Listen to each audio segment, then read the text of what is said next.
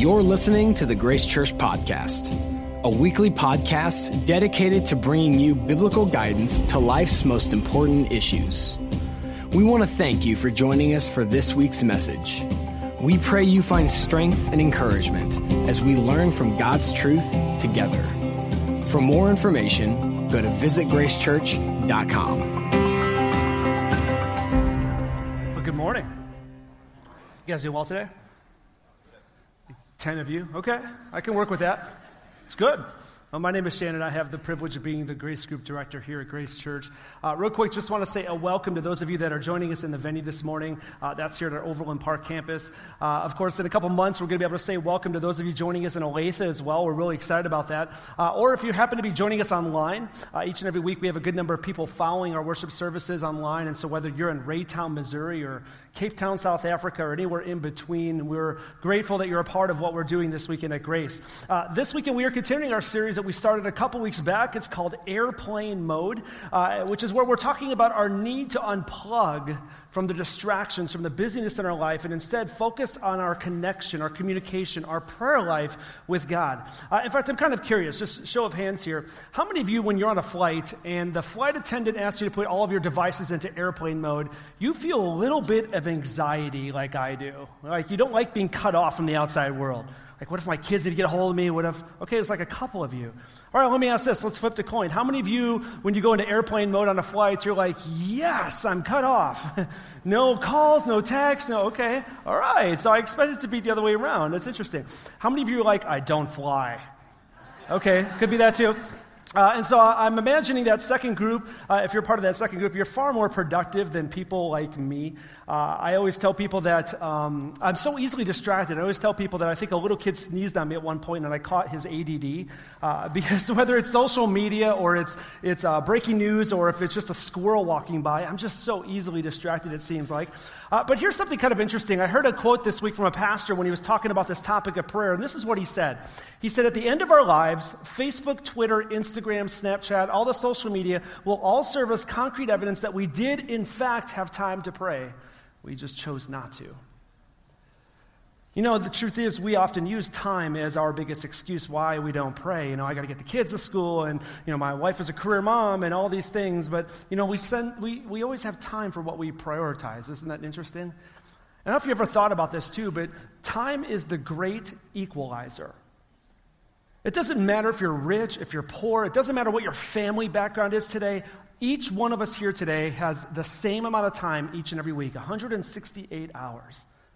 And it's what we do with it that matters. And so that's the point of this series, is for us to cut out the distractions and instead take some time and focus on our connection, our communication, our very prayer life with God. And so having said that, I want to start off today with a short little story. A couple weeks back, my wife and I, we got a call one night from one of our friends asking if our kids could come over and play with her kids.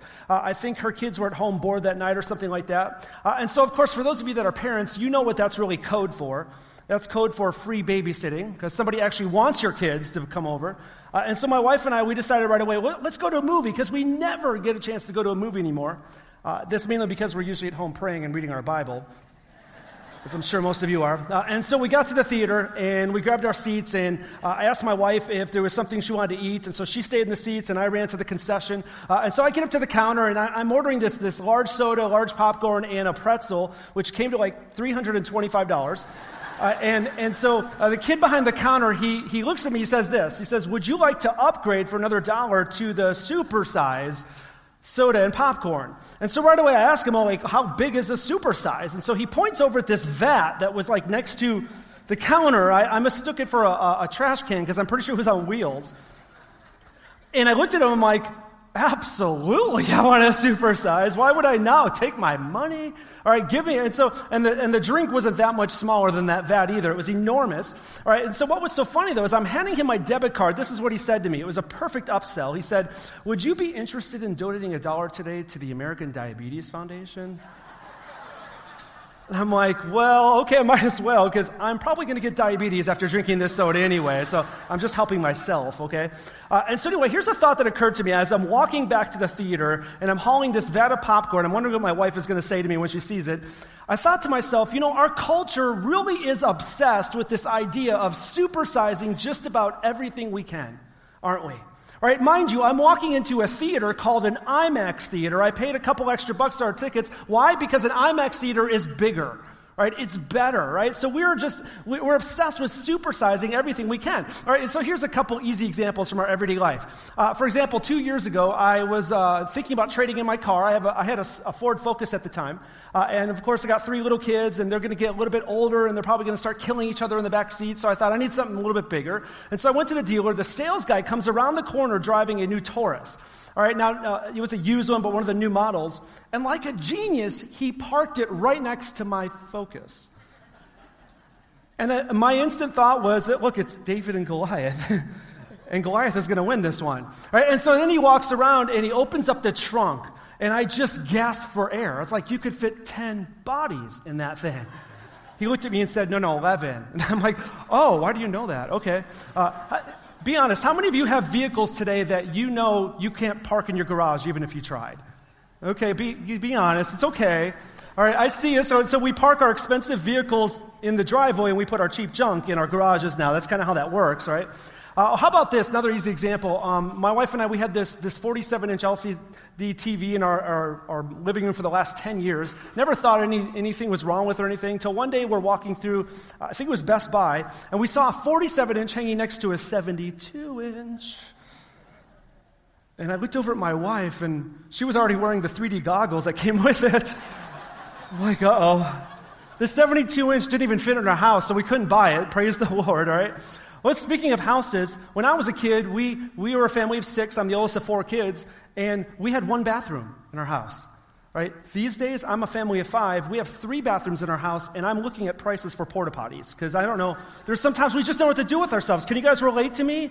All right, you know it's true, all right? And so really, whether we're talking about our homes, our cars, our TVs, our cell phones are getting bigger, our churches, our fast food, without a doubt, there's a clear trend in our culture to supersize just about everything we can possibly supersize, right? In fact, this last week I read a study that said we tend to associate bigger things as a sign of success, as a sign of accomplishment.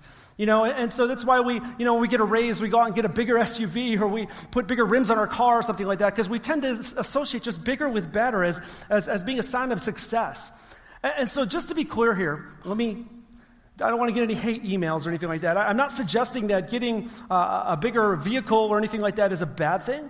Listen, if you can afford it and you're being a good steward of the money God has blessed you with, and you're not going into debt and you're still giving and all those sort of things, there's nothing in the Bible that says thou shalt not drive a car larger than thy Focus or anything like that. It's okay if you can do that. There's nothing wrong with that. But here's what's so interesting to me.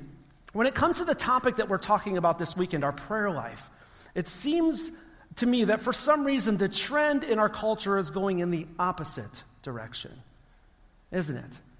Just think about it. It seems like each generation is praying less and less than the generation before it.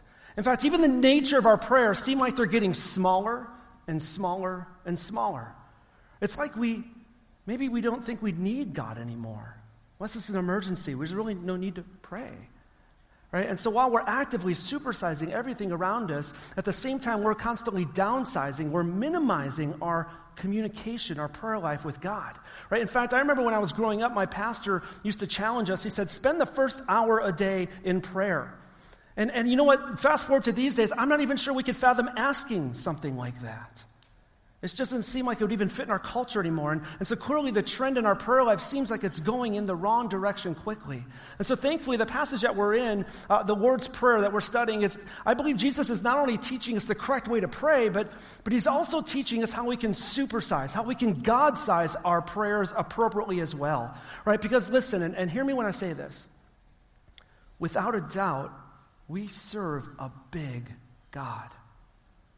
But for some reason, our prayers don't always seem to reflect that reality, right? So if you have your Bibles, go ahead and turn to Matthew chapter 6. We're going to start reading in verse number 7 today. If you don't have a Bible, the ushers are coming up. Just raise your hand up. We would love to give you one. In fact, if you don't own a Bible, please take that one home as a gift from us to you. Just a real quick refresher for those of you not familiar with this particular passage. Like Tim talked about the last couple weeks, this is Jesus' famous Sermon on the Mount. Honestly, it's going to be the first DVD that I rent someday when I get to heaven. I want to see Jesus preach a sermon. I think that would be so neat. And interestingly, I think the last time I counted, it was like a 19-point message that he preached. Pretty sure it took a little bit longer than 30 minutes, which is what most churches do these days. And interestingly, for those of you who don't know, just a little cultural nuance as we're handing out the Bibles. Back then, it was normal for a teacher like Jesus, a teacher or preacher, that they would sit the entire time they were teaching and the crowd would stand the entire time. And so today I thought we would do this biblically. And so if you would just... Isn't it weird how we flip that around for some reason, right? And it's good, right? And so Matthew 6, verses 7 through 13, let's read this. And when you pray, do not heap up empty phrases as the Gentiles do, for they think that they will be heard for their many words. Verse 8, do not be like them, for your Father knows what you need before you ask him. Pray then like this. Our Father in heaven, hallowed be your name. Your kingdom come, your will be done on earth as it is in heaven. Give us this day our daily bread and forgive us our debts as we have also forgiven our debtors. And lead us not into temptation, but deliver us from evil. Let's take a moment and pray. Lord, I thank you for the opportunity that we have to come before you right now. And Lord, thank you for the power of your word, for teaching us how to pray. Lord, whether we grow up in church or not, odds are there's not a lot of us here that haven't heard about the topic of prayer. But yet, for some reason, we still fail you over and over again. And so I pray, Lord, that you could allow your Holy Spirit to illuminate your text today, help it speak to us, but Lord, also allow your Holy Spirit to motivate us to talk to you more. Lord, we ask this in your name. Everybody said, amen. First two things that we see Jesus teaching us here about supersized prayer are actually two of the most common ways that we are guilty of downsizing, of minimizing our prayer life. And that's when we recite our prayers or we refrain from them altogether. If you're taking notes, that's the first point. When we recite or we refrain from praying altogether. I don't want to spend a lot of time on this, but real quick, let's do this. Finish this common prayer that we pray sometimes when we eat. God is great, God is good, let us... You guys can say it with some more, thank him for, all right? You guys have heard the prayer, right? So it's a pretty commonly recited prayer. I prayed it when I was a little kid. My kids prayed it for a little while as well. And one of my favorite things is when we'd be out in public and of course, my kids would pray for their meal, like in Denny's or we're at Panera or something like that. And they would, for some reason, always have to shout at the top of their lungs. Do your kids have like the internal volume issue like mine does? And so we'd be sitting there. It's like they'd start praying, God is great, God is good. And I love watching people around us and how they would react in that moment. They hear little kids praying. They don't even know what they should do, but they put their fork down, they pray. They say amen. They're like, okay, good. I don't even know if they're Christians or not, but they're going to pray because the little kids were praying. That's one that we recite. Let's do one more. Finish this common bedtime prayer. Now I lay me down to sleep. I pray the Lord my soul to keep. Before I wake, I pray the Lord my... So you've heard that one before. Now, I'll be honest, I could never bring myself to teach that one to my kids, let alone pray it myself. It's mainly because it's got to be the most morbid-sounding prayer ever written. And I mean, who writes a prayer for kids to recite before they go to bed that talks about them dying in their sleep? As if they're not already scared what's underneath the bed or what's going on in the closet. So now we pray with them. We're like, okay, I love you. Okay, good night, honey. I pray that death doesn't steal your soul tonight. I love you. Click, turn off the light. And we wonder why our kids come out 50 times wanting water, right? And so bottom line, those are a few of the prayers that we recite, that we memorize, and some of us even to this day. And incidentally, if you're raised Catholic, there's a good number of prayers that are memorized and recited. My whole dad's side of my family is Catholic, and I remember a lot of those prayers. But here's the thing. I am more convinced than ever that these types of memorized, recited prayers are far more dangerous, not just to our prayer life, but to our very relationship with God. Let me be clear. I'm not saying they're a bad idea. I'm saying that they are downright hazardous. They are dangerous, right? And here's why I say this. You see, at some point, these prayers, these recited prayers, they become just that. They are words that we are mindlessly reciting. In fact, Tim talked about this in the first week. He talked about how we pray these perfunctory prayers, is what it's called. When our mind goes on autopilot, it's not connected to anything in our heart, even really anything in our head. We are just reciting these prayers mindlessly. And so basically, saying them over and over not only becomes a ritual and a habit, but I actually believe they become a form of, listen to this, of holy Christian Christianized superstition, where we feel compelled that we have to pray, whether it's out of guilt or worry or fear that if we don't pray, we're not going to have a good meal, we're not going to have a good night's sleep, we're not going to have a good day, or we're not going to have travel mercies. God only knows what travel mercies are because I've yet to find those in the Bible. But we feel this like we're compelled to pray, right? In fact, in the original language, that's exactly what Jesus is referring to in verse 7 here when he says, we're not to heap up empty phrases like the Gentiles do. And that word for Gentiles in the Greek is ethnikos. Everyone say ethnikos. You guys speak Greek. That's cool.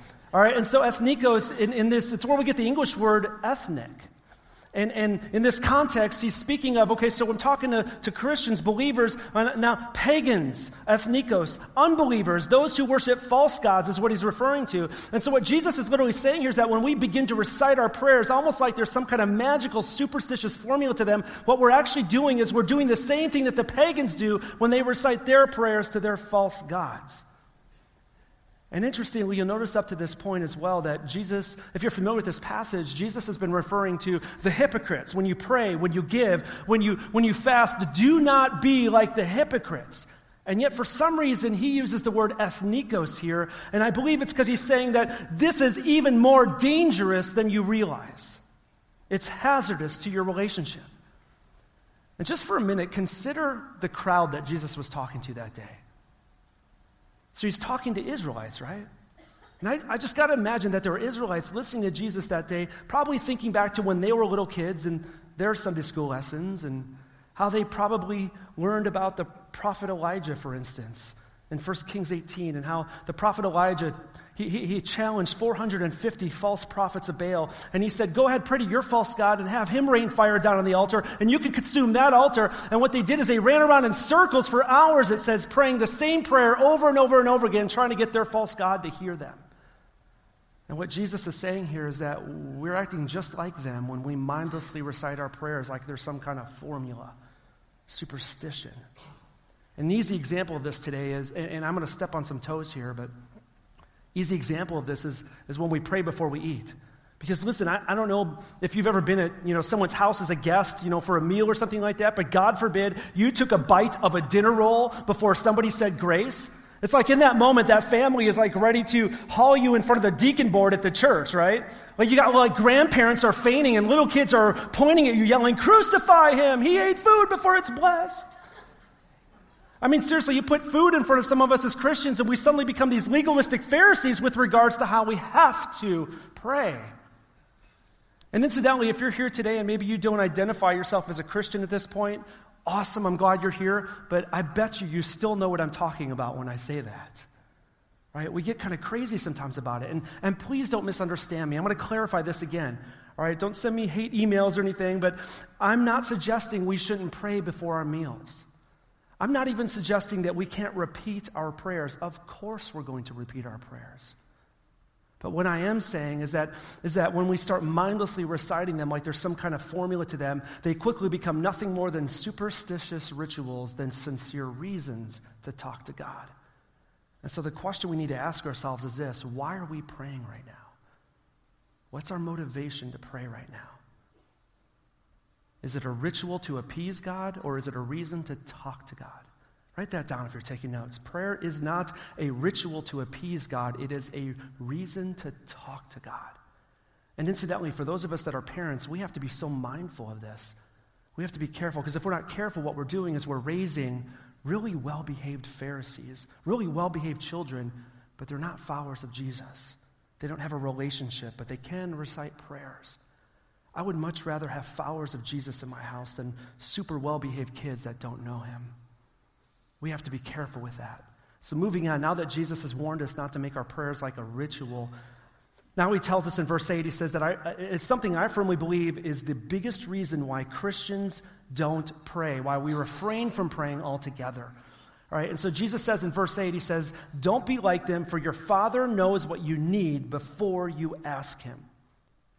Now be honest, and you don't have to raise your hand or anything, but have you ever thought to yourself, okay, so if God already knows what I need, I mean, he knows what I'm thinking, He's God. I mean, he knows the future. He knows all. I mean, so if he already knows what I need, he knows what I'm going to ask. He's so sovereign. He's going to do what he's going to do anyway. Anyway, I mean, do I really need to pray? I mean, he's God. So maybe you're holier than I am, but I've thought that at times. I've struggled with that. It's like, why do I really need to pray if he already knows what I'm going to ask? But you know what? That logic is seriously flawed when you think about it. And let me illustrate it real easily here. Let me ask this. How many of you are married today? Married people, raise your hand up. Okay. Husbands, do you remember that moment in time when you were going to ask your future wife to marry you? Like maybe you got down on one knee and you opened up the ring box and you said, will you marry me? When I was, this was 14 years ago, this Christmas Eve, I decided to ask Holly, my wife, to marry me. And so I took her over to the college where we had originally met. Again, it's Christmas Eve, so nobody's around. There's snow on the ground. It's later at night. There's this gazebo in the courtyard, and it was all lit up with Christmas lights. It was perfect. And I was nervous as can be. All right, but here's the thing. My wife, she's a sharp cookie. All right, and she totally figured out what I was doing. I mean, she knew something was up, right? We talked about marriage, and here I am. I mean, why are we going outside to a gazebo in the middle of the night? I mean, this doesn't make any sense, Shannon. So she figured out at some point what I'm doing. All right, and so knowing that, let's just pretend for a minute, hypothetically, all right, that I got down on one knee that night. I looked up in her blue eyes, and I said to her, well, you already know what I'm going to ask, don't you? So do I really have to ask it? What's your answer? How many of you know I wouldn't be married today if I did that, right? Right? And so here's my point. Just because she knew what I was going to ask doesn't mean I was suddenly exempt from having to ask it. Right? Because my point is this, is that without real communication, there is no hope of a real relationship. Communication is vital to relationships. For some of us in our marriages, that's the best we ever communicated was when we asked them to marry us. That's sad. All right, and so communication's vital. All right, so you notice here that Jesus didn't say when you pray, your Father knows what you need before you ask him. So go ahead and take an automatic mental break because you don't have to ask. He's going to do it anyway. Right? That's not what he says. In fact, he wants us to talk to him. He wants us to engage with him. Right? In fact, you know what? Sometimes instead of asking God for our prayers, we just take matters into our own hands, don't we? Right? Listen to what James says in chapter 4, verse 2 of his book. He says, you desire and you do not have, so you murder. And whether that's with our words or our actions, we murder. Then he goes on to say that you covet and you cannot obtain, so you fight and you quarrel. You do not have because you do not ask. And so in other words, instead of just talking to God and asking him, instead what we do is we decide to take matter into our own hands. I mean, why not? I mean, I make a decent salary and I've got resources and do I really need to ask God anyway? So we take matters into our own hands and the results are never as good as they could have been if we just gone to God first. If we just asked him. Mark Batterson says it this way. He says the greatest tragedy in life is the prayer that goes unanswered because it goes unasked. And so the question I have is, what are you not asking God today? What's happening in your life or the life of a loved one, and you're just not even asking? He wants us to ask. Jesus tells us in Matthew 7, he says, ask and it will be given to you. Seek and you will find. Knock and it will be opened. And he again tells us in John 15:7, if you abide in me and my words abide in you. In other words, if I live in your heart and you are a follower of me, he says, ask whatever you wish and it will be done for you. Paul tells us in Philippians 4:6, do not be anxious about anything, but in everything by prayer and supplication with thanksgiving, let your requests be made known to God. Time and time and time again in Scripture, God is appealing to us, talk to me, ask me, make your requests known. I desire to communicate with you. I want to have a relationship with you. And the good news is that we serve a loving God, an amazing God, a generous God who delights in his children is what Scripture teaches us. All right, and so the same way we love giving gifts to our children and providing for them, listen, every Christmas when I give gifts to my kids, I'm more excited than they are. If that's even possible. Why would we not think our Heavenly Father views us in the same way? He loves to be generous with us.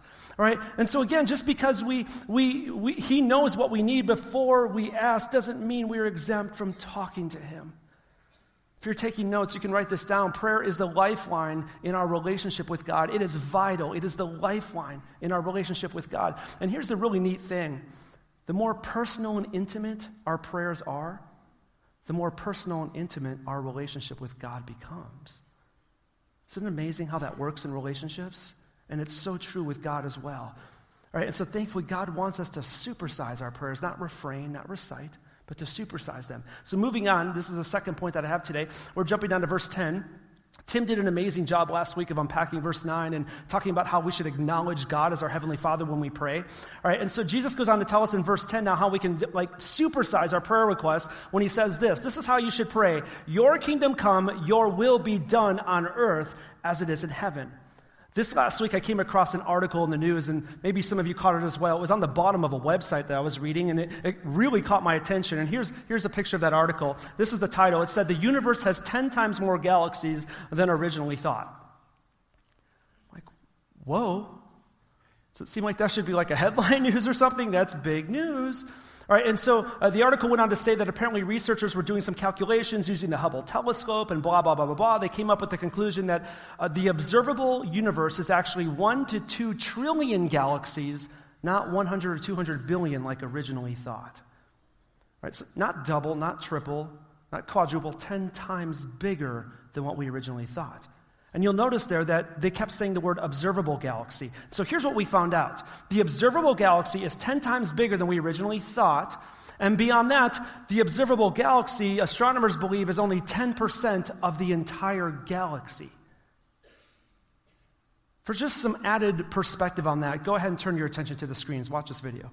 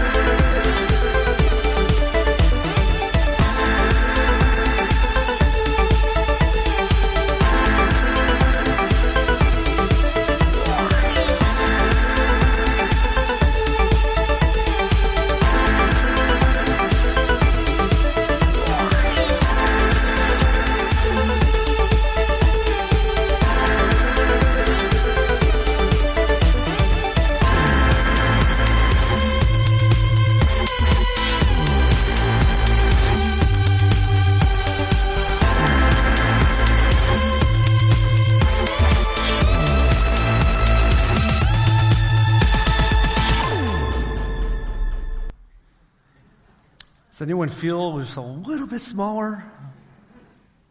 Here's the amazing thing. What boggles the mind, though, is that God is even bigger. God is even bigger. Psalm 147:4 says it like this. He determines the number of the stars. He gives to all of them their names. He not only puts the stars in the sky, but he has named each one of them. Hebrews 11:4 or 11:3 says it this way. The universe was created by the word of God, so that what is seen was not made out of things that are visible.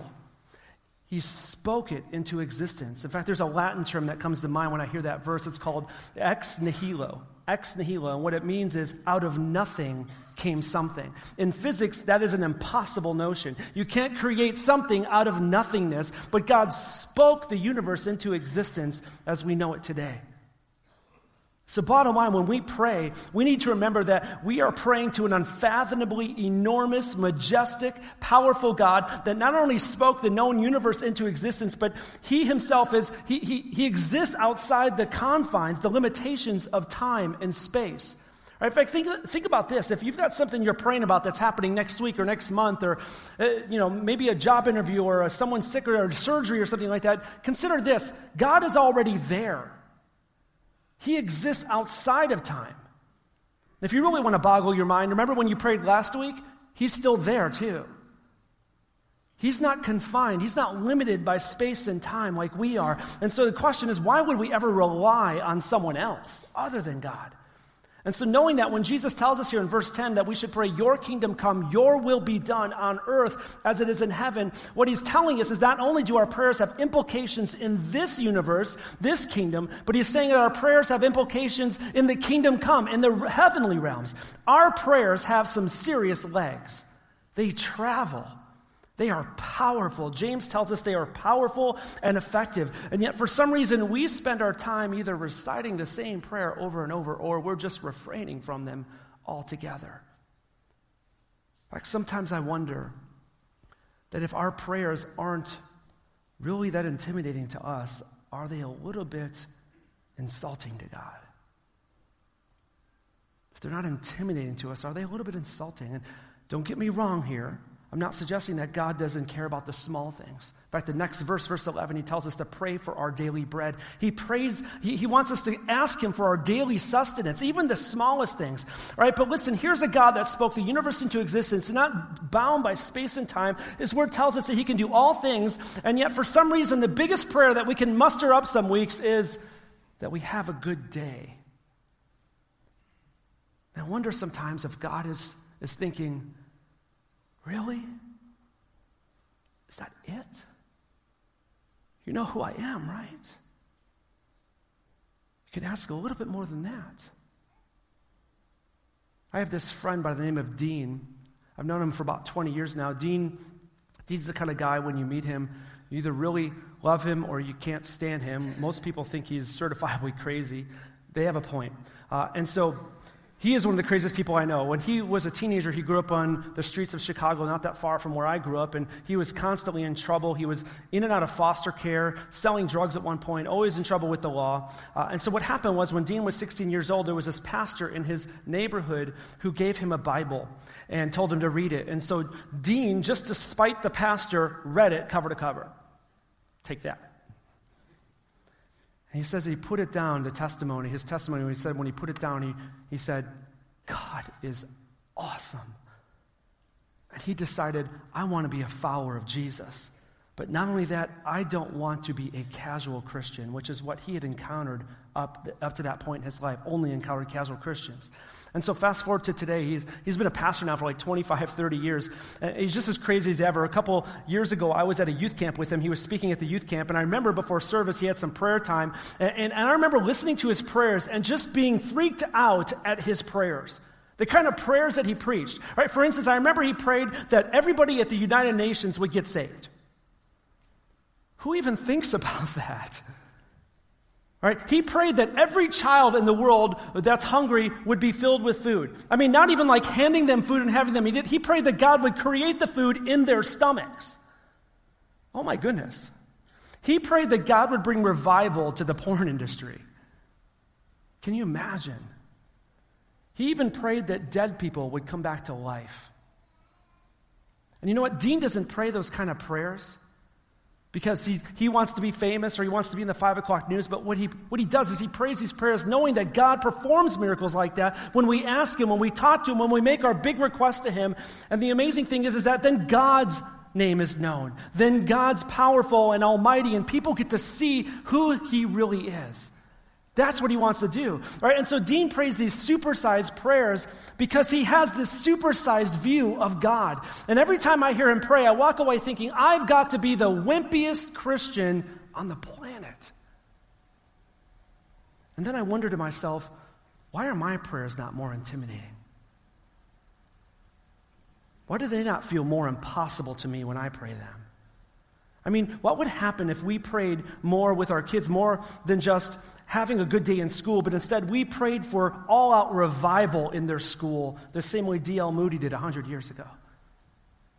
What would happen if we prayed for more than just our favorite candidate getting elected into office, but instead we prayed for all of our nation's leaders to fall on their knees and to seek God for every decision that they have to make? Like Billy Graham has been praying for how many years, right? What would happen if we prayed for more than just keep us safe, but instead we prayed for our enemies like Jesus tells us to, enemies like ISIS and Al-Qaeda, that they would drop their weapons, that they would repent, turn from their ways, and that they would follow and worship the one true living God. Kind of like what Paul did at the Damascus Road. When God got a hold of his life, he went from terrorist to preacher. What would happen if we prayed for more than just keep us healthy, but instead we started praying for people in hospitals that are paralyzed, for them to get up and walk out of the hospital, like Peter did in Acts chapter 3 at the gate called Beautiful? What would happen?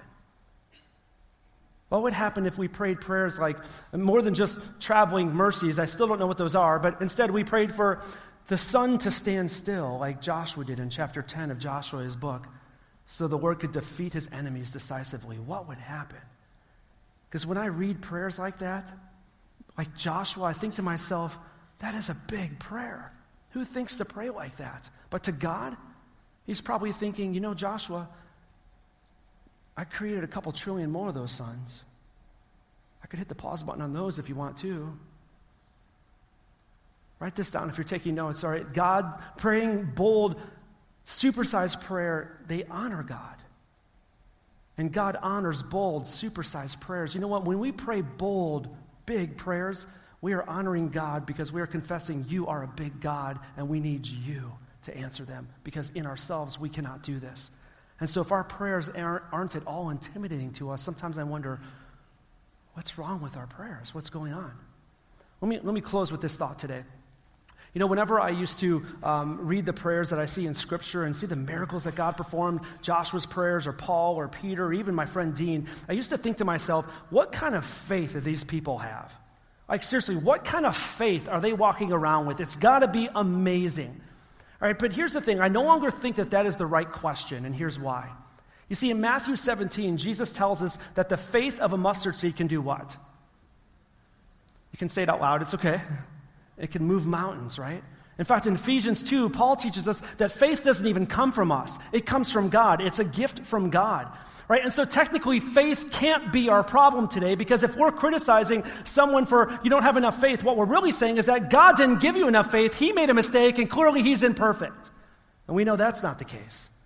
So faith can't be the issue today, because if faith of a mustard seed can move a mountain, clearly that can't be the problem. So I don't think that our problem is the size of our faith. I actually think our problem is the size of our God.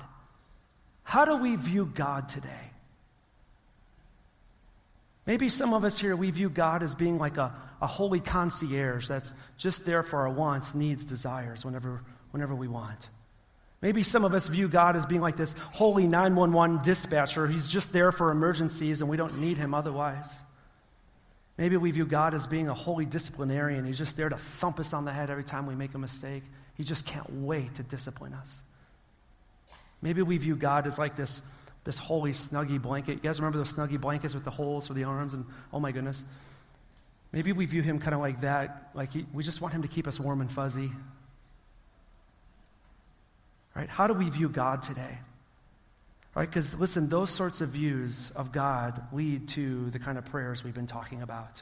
The small, downsized, minimized prayers. And so whatever the case might be, we need to view God for who he is. The King of Kings, the Lord of Lords, the great I am. The God of Abraham, Isaac, and Jacob.